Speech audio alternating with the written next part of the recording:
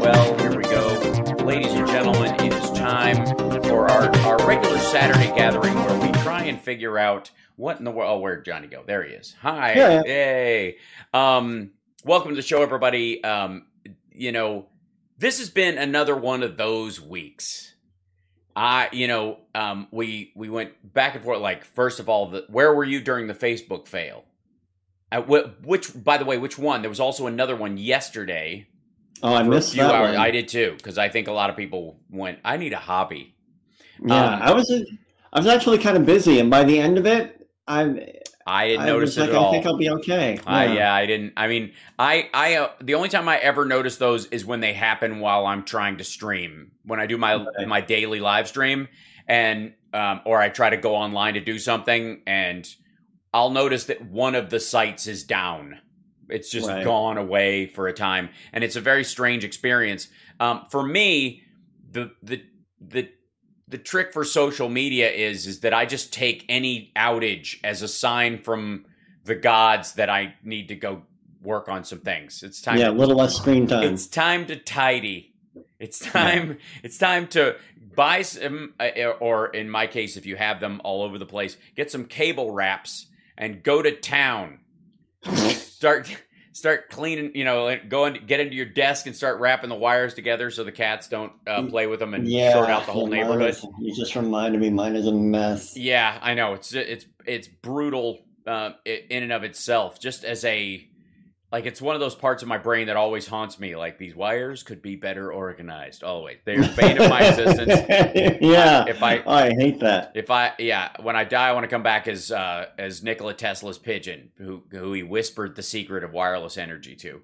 That obviously we've been following over the last week the progress or lack thereof, or vacillating progress of the infrastructure bill and the reconciliation bill, called the Build Back Better bill by the Biden administration, because there can't be enough bees in the world, and called the Families First bill by some of the folks in the chat room that are very smart and have started referring to that as the Families First bill, which is not a bad idea. I like it. Yeah. I mean, obviously it covers a lot of things, and you would think like, well, climate change, is that in the family zone of things? Well, no families exist without oxygen, so sure. That would be if you don't have water, most families fail. They divorce mostly over money, and they die over lack of oxygen, food, or water. So yeah, you can see that would be a logical way to go. And for a while, do your research, look at the numbers. It's all true. That's right. Once we've been waiting with bated breath for Kristen Sinema to come up with something in terms of what she is willing to vote for or on or around in terms of the infrastructure bill, or in terms of the reconciliation bill. And we may have started to get some inklings. We may have, and you won't be surprised that it didn't happen because someone followed her into the can and had her yell out her, like, just before you flush, just give me a couple of key points you'd be okay with or that you want to fix on. None of that seemingly worked and made her more intransigent about this. The news story that is going around is that Kristen Sinema wants, quote, hundreds of billions of dollars taken from climate change in the bill. Now, taken from. Right. The current bill being $3.5 trillion and going to somewhere in the order of 1.7 to 2 is the number we're hearing the most right now.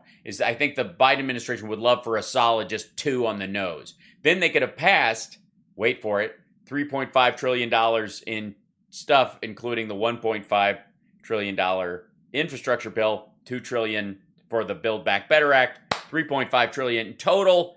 And in the dustbin of history, in about 5 years' time, people won't remember which was spent on what, because those numbers will have officially become law. That's part of the branding exercise that I think we're seeing here. But the $3.5 trillion bill paring down to $2 trillion, I got news for you. There's going to be hundreds of billions of dollars pared out of everything.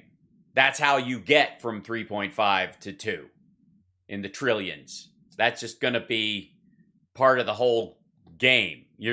Everybody is going to see a diminishment of those, of that level in terms of this bill. So if people want to get on her for somehow, that she wants those funds out, it's not going to be any different from any other pairing that comes down. The question is what does she want to go after? And one of them is the Green Investment Bank. It's I think a $100 billion seed, which is bigger than the Infrastructure Bank seed, as far as I know, in the first bill, if it's maintained at 50. And it is simply, it's basically another version of the green of an infrastructure bank around, charging stations and the like throughout the country, and trying to expand that base. It would obviously be stuff that would occur under the regular infrastructure bank. So it's kind of a double dip in some ways, like hoping they get extra funding for it so they have discretionary room to do this. And the idea is that this bank in particular, the one in the Build Back Better Act, would focus on building charging stations in underprivileged communities and the like. The issue obviously everybody has is that the number of electric cars in those areas is going to follow the rest of the country by a lot, and those charging stations will sort of appear organically over time, is the theory. And double dipping, like giving $100 billion to that and $50 billion to the original infrastructure bank, seems a little off kilter in that regard. So we shall see what we shall see, but at least there's movement, right? At least you've got some semblance of an idea that they can come to the table. She could vote for it, and the majority of the changes that she's talking about are Manchin's ideas. That Manchin is the primary in the negotiations of what's possible in these, in particularly these two states where it will be, difficult to get reelected in their minds if they go all in on the 3.5. It won't in New York. It will not in AOC's district. There is no number too big.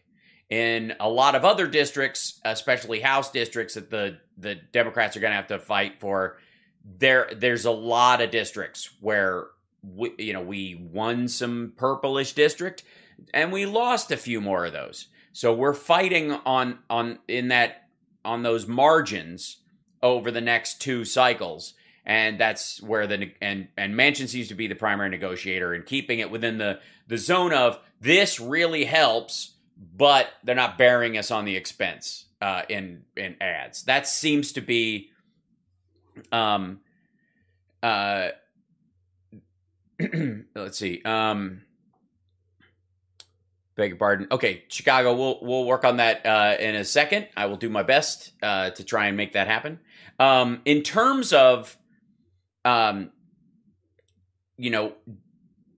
we're going to watch for over the next couple of weeks and the bill itself coming due. And then, of course, the fact that you had 11 Republicans this week vote to end the filibuster so that a vote could go through on raising the debt ceiling, basically so that they could blame Democrats for raising the debt ceiling, even though it's on debt accrued by the Trump administration.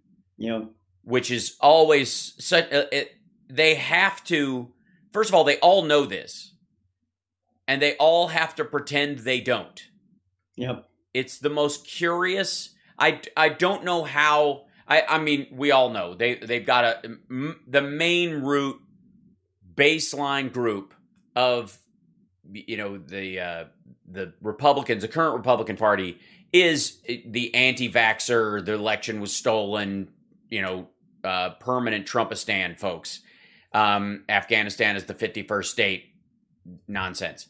And if that's who you're selling it to, then I guess you can count on the idea that they don't know that, or that they will pretend not to know that the next time the election comes around. I don't necessarily buy it, because it's not one of those really hidden things. We all know that the debt ceiling is raised when it is raised to pay the interest on the accrued debt of the last few years since it was done. This is always why it's done. We've had so many conversations about this, and the Republicans think that they can choke off growth by, and stop Democrats from doing the stuff they were elected to do by basically just shutting down their ability to borrow money in this situation, which is not the case. These are unrelated. Currently, according to like the budget office, the Moody's, everybody, the Build Back Better Act pays for itself, and any areas where it would expand where its cost would overrun the taxes that it would bring in are marginal at best and would be swamped by the investment that they create. We got to take a break. We'll be back right after this. It's the Hal Sparks Radio program, Mega Worldwide on WCPT Radio, Chicago's Progressive Talk. Yep. Attention. Stop what you're doing. Because we're coming back to the Hal Sparks Radio program, Mega Worldwide. Oh my God! They went a little crazy with it, and I appreciate it. Now let's get back with Hal Sparks Radio program, Mega Worldwide. We are back, and we can hear Chicago. It's fantastic. And things are actually working. It's crazy. Right now, the current state of COVID in the United States is we've got a 20% decline in the 14-day change in the United States overall. Cases are going down. Deaths are down 14%, which is good. The signs are improving as vaccinations increase. And as the number of people who survived getting it in the first place, that intermingling, those two groups of people become the dominant group of humans in the country, then we can hope to get a handle on this. It's inevitable. Yeah, well, sort of. Until, and the question is always, are there lingering effects of having it that that make it important to get vaccinated, as opposed to counting on your regular immunity or like this. I mean, because we've heard stories of people, homeschooler lunatics who want to have measles parties and craziness like that. And this would be a terrible thing to play with when you find out that, you had it and it was no big deal. 10 years later, however, it comes back like a form of shingles and inside your lungs, which is a frightening notion. But currently, we are on a downward trend. The 14-day change is 20% lower, which is a significant turn. 14% as far as new deaths. The world over, those numbers are going down as well. The average 14-day change has gone down 17%. Deaths have gone down 16%. Higher worldwide even than here, which is a good sign. Now, we don't get all the, I wouldn't trust all the information that we're getting right now. But still, fingers crossed, we'll start, things will improve slowly over time, and a sense of normalcy and logic will and calmness might take hold. That's always the gamble. Hoping that will actually stick. Well, and the big story this week, of course, is the FBI and the DOJ looking into parents that are, and by the way, alleged parents, let's just be abundantly clear, that are threatening school board members and teachers and the like over mask mandates and vaccine mandates when they come around.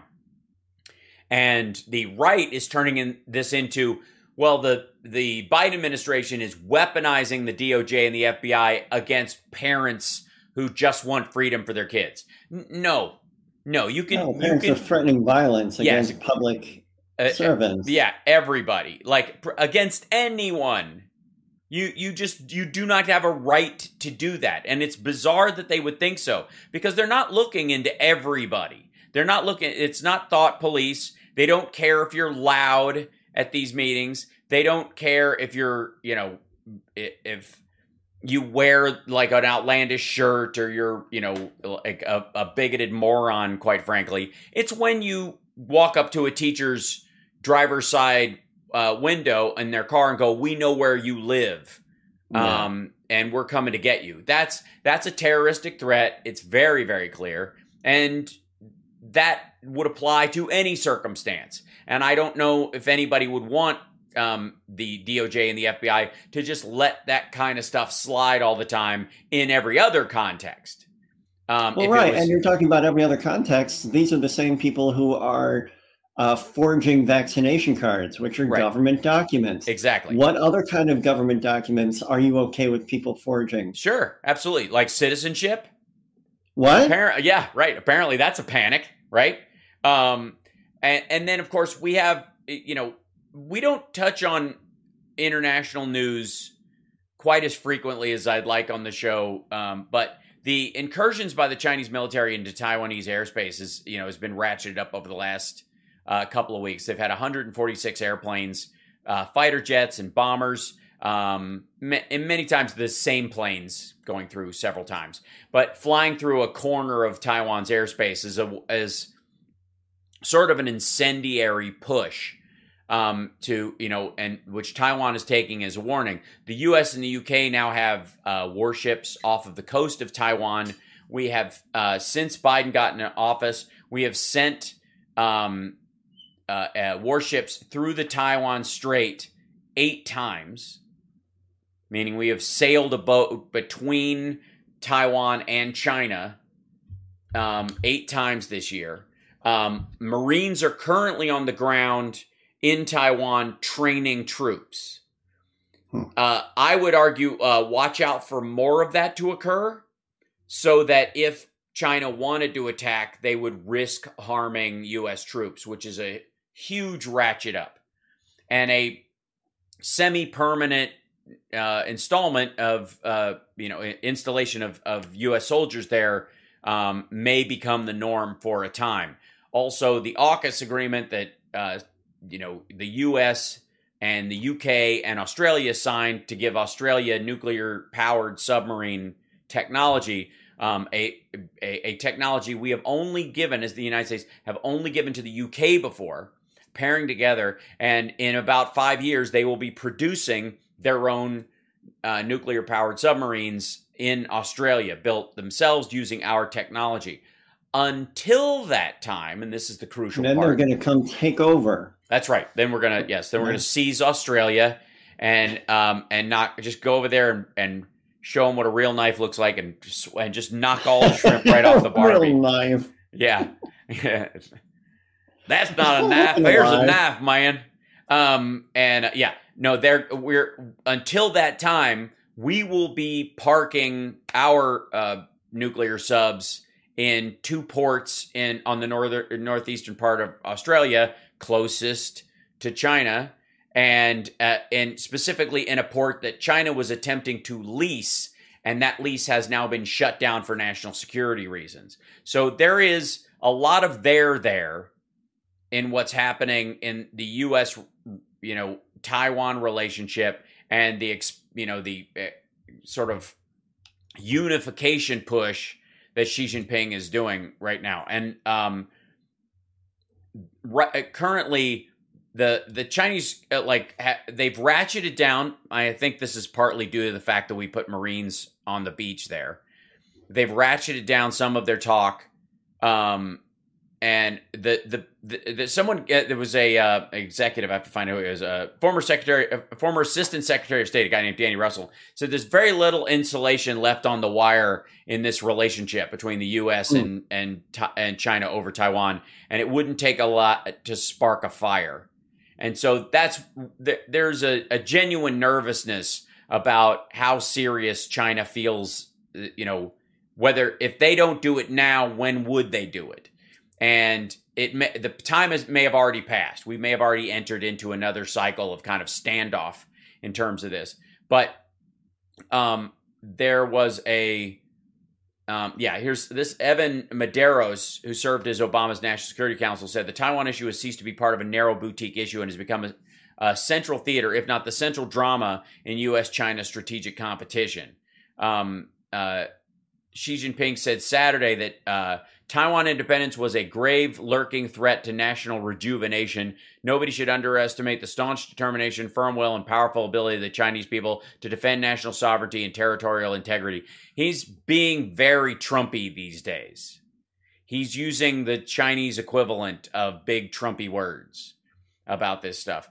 And Biden, who had met with him, when he was vice president, later said, had said at the time that his dad said, Joey, the only thing worse than a war is an accidental war, a war you didn't want to have happen.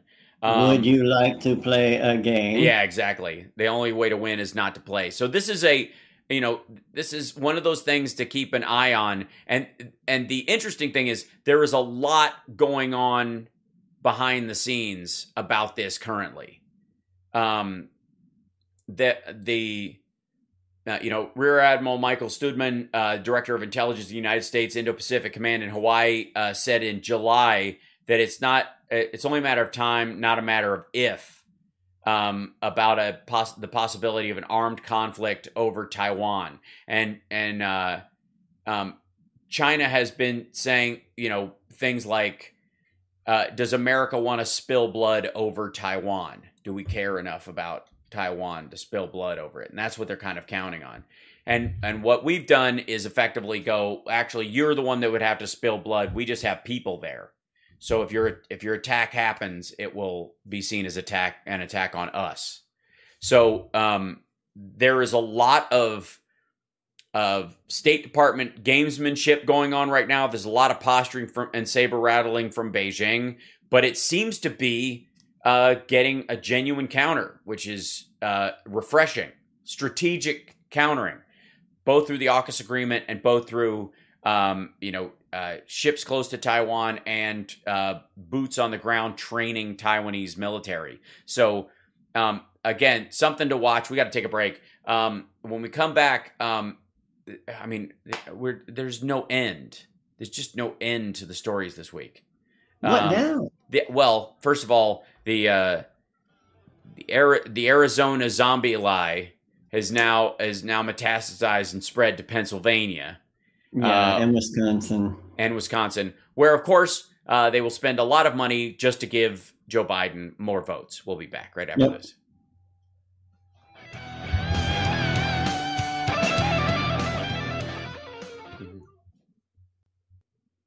I know I'm only on one day a week. I get it. I'm going to have to jump on GarageBand and start sawing something together. This is the Hal Sparks Show. Wow. And a guitar note, and then progressive. And all. Yeah, it's going to be good. Hey, Hal, did you mean something like this? This is the Hal Sparks Show. Wow. And a guitar note, and then progressive. And all. Yeah, it's going to be good. The Hal Sparks radio program, mega worldwide. Yeah, it's going to be good. And we're back. Welcome to the show. It's the Hal Sparks radio program, mega worldwide. We're on every Saturday on WCPT Radio, Chicago's Progressive Talk, and of course, live streaming at infotainmentwars.com and also at fwank.com, which is twitch.tv/Hal Sparks. If you have Amazon Prime, you can subscribe, and it doesn't cost you a dime. There have been so many great moments in the Arizona audit. Just ungiven. I mean, obviously there are 261 moments that are my personal favorites, and that's where some nudnik Trump supporter was sitting at a table with a lazy Susan, looking for panda poop in ballots. When I found another Biden vote that we didn't count that needs to be added to the pile. I also found another duplicate Trump vote that somebody tried to count twice that has to be scratched off. So it's these moments. Times like these are made for Taster's Choice. There's just so many Taster's Choice moments in this. Wow. Yeah, way back. That's like 1979 TV. Oh yeah, I'm literally having flash. I think the woman in those ads was the Wicked Witch of the West, if I'm not mistaken, or she was. Oh, that would be amazing! Yeah, just one of those. Yeah, the old lady in it was actually the Wicked Witch of the West from Wizard of Oz. An Arizona GOP. Yes, an Arizona GOP lawmaker lashed out at Ken Bennett, liaison for the state Senate election audit on Thursday after he stated that Joe Biden was the legitimate winner of the 2020 election. Oh, the torment. Oh, the torture. During a House Oversight and Reform Committee, Bennett was asked whether former President Donald Trump was correct to claim that Biden had, quote, lost in Arizona based on the forensic audit. I would not characterize it that way, Bennett replied. I was asked by the Senate to be the liaison to the Maricopa audit. The Maricopa audit found that the results were very similar to what Maricopa County canvassed in the official results. But the only dissimilarities were the votes that Trump lost that shouldn't have counted, and the votes that Biden got that should have been. But whatever. His comments did not sit well with State Senator Wendy Rogers, who slammed him on Twitter. She said, Ken Bennett does not represent me, my constituents, or the state of Arizona, she wrote on the social media platform. He is an unelected individual who was caught leaking information about the audit. His assessment that the audit was never about overturning the election is wrong, which is hilarious because that was one of the things that they were pushing back on. They were always like, this is not about overturning an election. This is just about getting to the truth. If it overturns the election, then obviously money well spent. But that's not what we were doing. His assessment of the ballot count is wrong. When you have fraudulent ballots, duplicate ballots, and questionable ballots that total significantly more than the number of votes needed to win the election was a sham, and the electors need to be recalled. Ken Bennett is the wrong messenger of the Arizona audit results, and I'm sick and tired of rhinos telling, oh, God, I love me some rhino on rhino crime. Some gop on rhino crime. That's just warms the how does it pronounce, cocklas of my heart. Telling me and my constituents that our voices don't matter.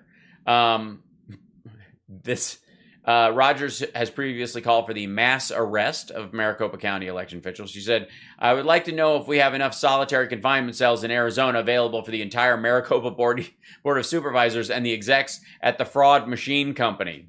At the Fraud Machine Company. She wrote on Twitter earlier. Fraud Machine Company. The Fraud Machine. You know, the Fraud Machine. You have the fraud. You know what the Fraud Machine is. I don't, but you do. Clearly. The amazing thing for me is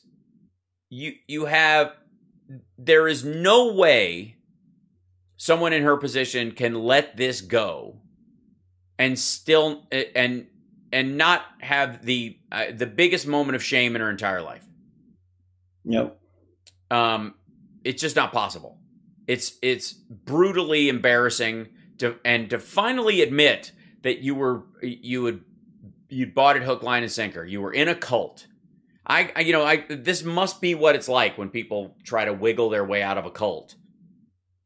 And the people try to drag them back in and curse them to their families and deny their humanity. They get attacked on the way out. Yeah, it's the exact same thing. And the one thing about this is that she goes, when you have fraudulent ballots, duplicate ballots, and questionable ballots that total significantly more than the number of votes needed to win the election, you're assuming all those votes, if they exist, which they don't, were towards Biden. Biden wasn't the president at the time. Biden didn't have an outsized control over the election system. This is a Republican district, with a Republican board of directors, or board of supervisors rather, and a Republican state Senate. So, and again, are all the Republicans that got elected, were they fraudulently elected while, Trump was, That's the thing. Yeah. Like, how fraudulent was this election? Right, exactly. If they got in, so you're just going to step down? Because I think that would be, if Republicans want to put their money where their mouth is, and they really believe this election was fraudulent, I would say the only way to prove that they have any integrity whatsoever is to step down.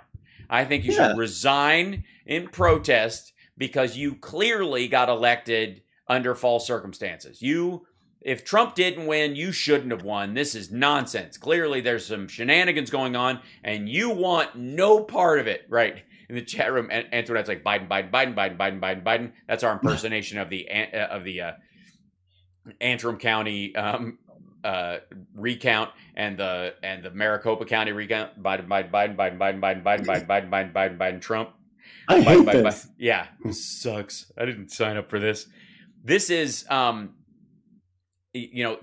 this idea somehow that all the fraudulent votes, if they existed, and Mike Lindell has come out this week and said that one of the people that voted was 850 years old, and that there were many people over 200 years old, which of course is just them using the when people enter their voter registration and they don't put in their birth date, then it just it zeroes it out. It basically gives them a default date of January 1, 1800, or January 1, 1900, or January 1, 1850. And a lot of the machines do this.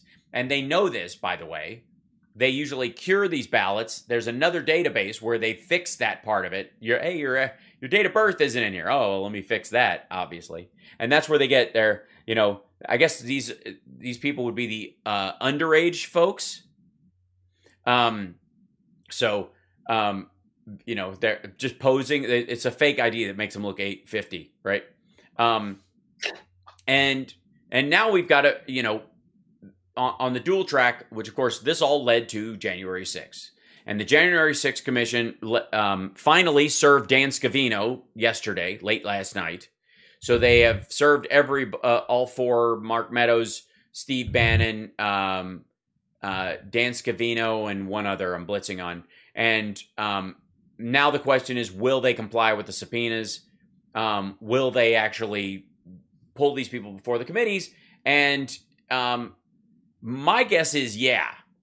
My guess is they're expecting them to fight it in court, to deny it. Then they give them a chance to deny it again. Many people have talked about the fact that the four that they want to talk to are the ones that would be the most intransigent and don't want to participate in the January 6th Commission the most. So what they do is they start, instead of waiting till May to start the process on these guys while they get the lower level people to come and testify, they've just gone ahead and subpoenaed these folks so that they can start through this ridiculous process where they obfuscate and stomp their feet and hide and hire lawyers to try and keep themselves from having to testify. And then during that time, while you're waiting it out, you're like, well, we've set time aside for these hearings, so let's bring in their assistants. Let's bring in these lower level White House staffers who are no longer protected by executive privilege. We'll get a look at we'll spend some time going over their text messages around the date and those kind of things. That's pretty much what you can, my theory and a few others on how they're going to end up getting the Steve Bannons and the Dan Scavinos and their ilk in there. I heard Steve Bannon, there's a picture of him wearing one shirt somewhere. Yes, yeah, that was when he was in the White House. There were a couple of times where he actually went to meetings and Trump insisted, but not regularly. Most of the time, he looks like Columbo on a winter day. Oh my God, my father-in-law, I have to tell you this Columbo story. He has a habit when he worked at the fitness center. He would raid the lost and found all the time. Stuff that was going to be donated, according to him, Your Honor. Right. And he's always wearing just like these oversized clothes. The man has money. He planned well for his retirement, and he walks around in torn, ripped, oversized clothes for some reason. Never been held up, not a day in his life. Never been pickpocketed, right. Never been held up at gunpoint. Nobody expects him to have two nickels to rub together. Exactly. And he can't find his pockets because his shorts are too big and the pockets are not where he expects them to be. So every time he's trying to put something in his pocket, he looks like Columbo going, hold on, one more thing. I got to find a pocket in this somewhere. I know. Nope, that's just a fold. That's where we are with him. By the way, the White House is not allowing Trump to protect himself with executive privilege about January 6th, which is gorgeous. We'll talk. We have to Because take a of break. that We'll talk about executive. that when we come back because Trump is none too pleased and really outdid himself in putting out probably one of the dumbest statements he's done so far. We'll be back right after Oh, this. my. Oh yes.